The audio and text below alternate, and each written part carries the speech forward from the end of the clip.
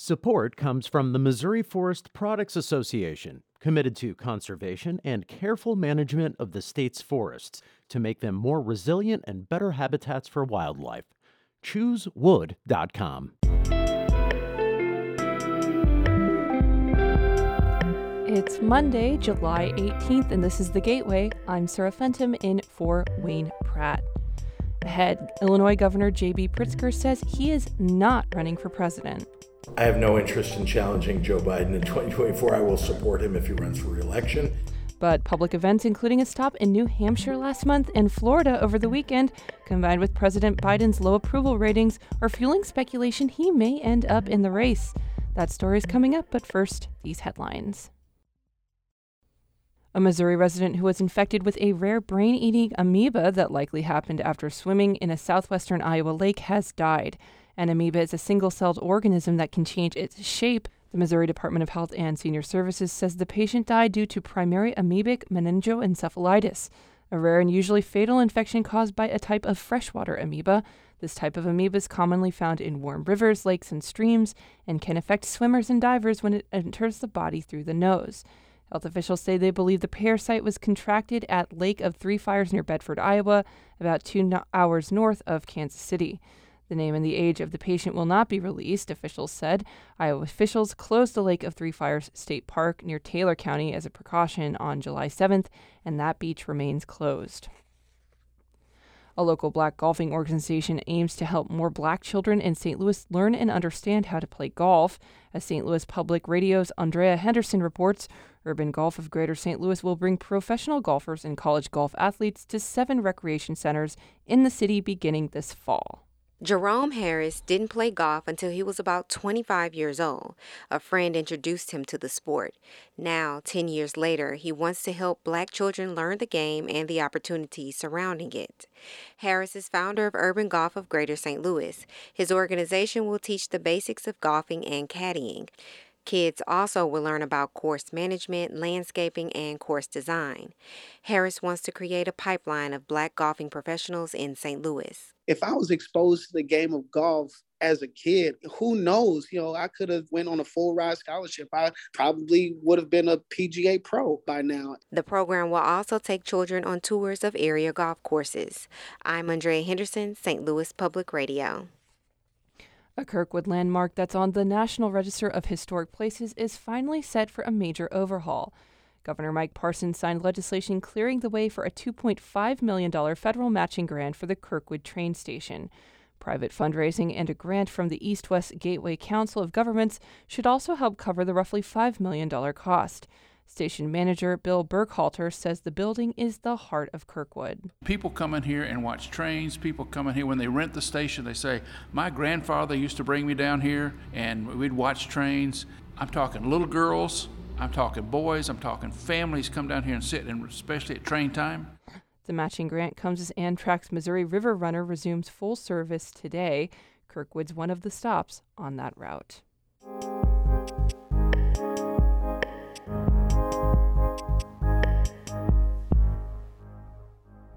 Illinois Governor J.B. Pritzker delivered a keynote speech to Florida Democrats over the weekend, but his campaign stop there is renewing speculation that the first-term Democratic governor is considering a possible presidential run in 2024.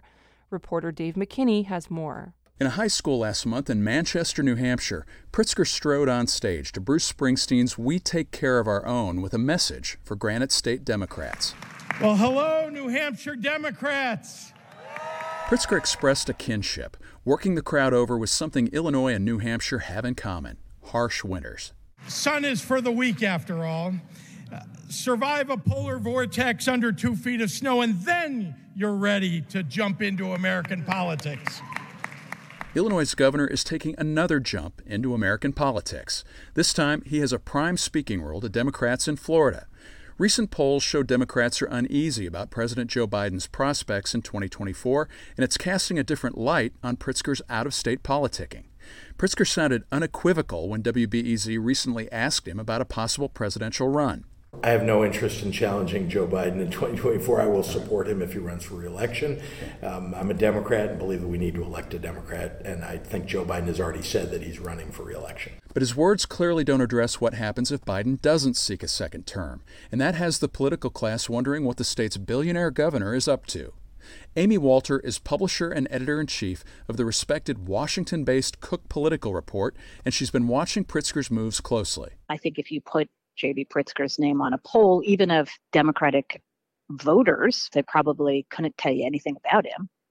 But that's why if you're somebody interested in running for president, you put yourself out there at least, and you never know what's going to happen. Campaign aides insist Pritzker merely is focused on his own re-election and wants to help Democrats around the country during a midterm election cycle that could favor Republicans. But Pritzker has a story to tell.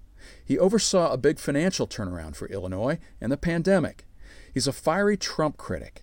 He won praise for his empathy and push for gun control after the Highland Park mass shooting, and he's been a national voice for abortion rights after the Supreme Court overturned Roe v. Wade. David Axelrod is a longtime Chicago political strategist who helped former President Barack Obama win the White House. He sees some promise in Pritzker on the national stage. I think that people are looking for sort of muscularity and pushing back on Trumpism and on some of the agenda of the right, and he has set himself up. One example, Axelrod says he was surprised by the number of people in his circles who took notice of Pritzker's response to the NRA after the Highland Park mass shooting. And I heard a lot of kind of cheering from the crowd among activist Democrats because they'd like to see that in a president. Still, Axelrod and Walter regard Pritzker as a long shot if Biden's out of the picture because a crowded field of candidates is likely to emerge. And Pritzker's GOP opponent this fall, Darren Bailey, is needling the governor for launching what could be a presidential campaign in its infancy and says instead the governor should be working on problems at home. But as Pritzker showed in New Hampshire, he knows how to fire up a crowd and get profane while ripping Republicans for believing gay marriage, black history, and Disney World are bigger threats to kids, he says, than AR-15s. If we can't call bullshit on that, well then Democrats, we don't deserve to win elections. Until Biden formally decides his own plans, the only certain election in Pritzker's future is the one he's facing in November for another term as governor. This is Dave McKinney. The Gateway is a production of St. Louis Public Radio, a listener-supported service of the University of Missouri-St. Louis. Music is by Ryan McNeely of Adult Fur. I'm Sarah Fenton, and this has been The Gateway.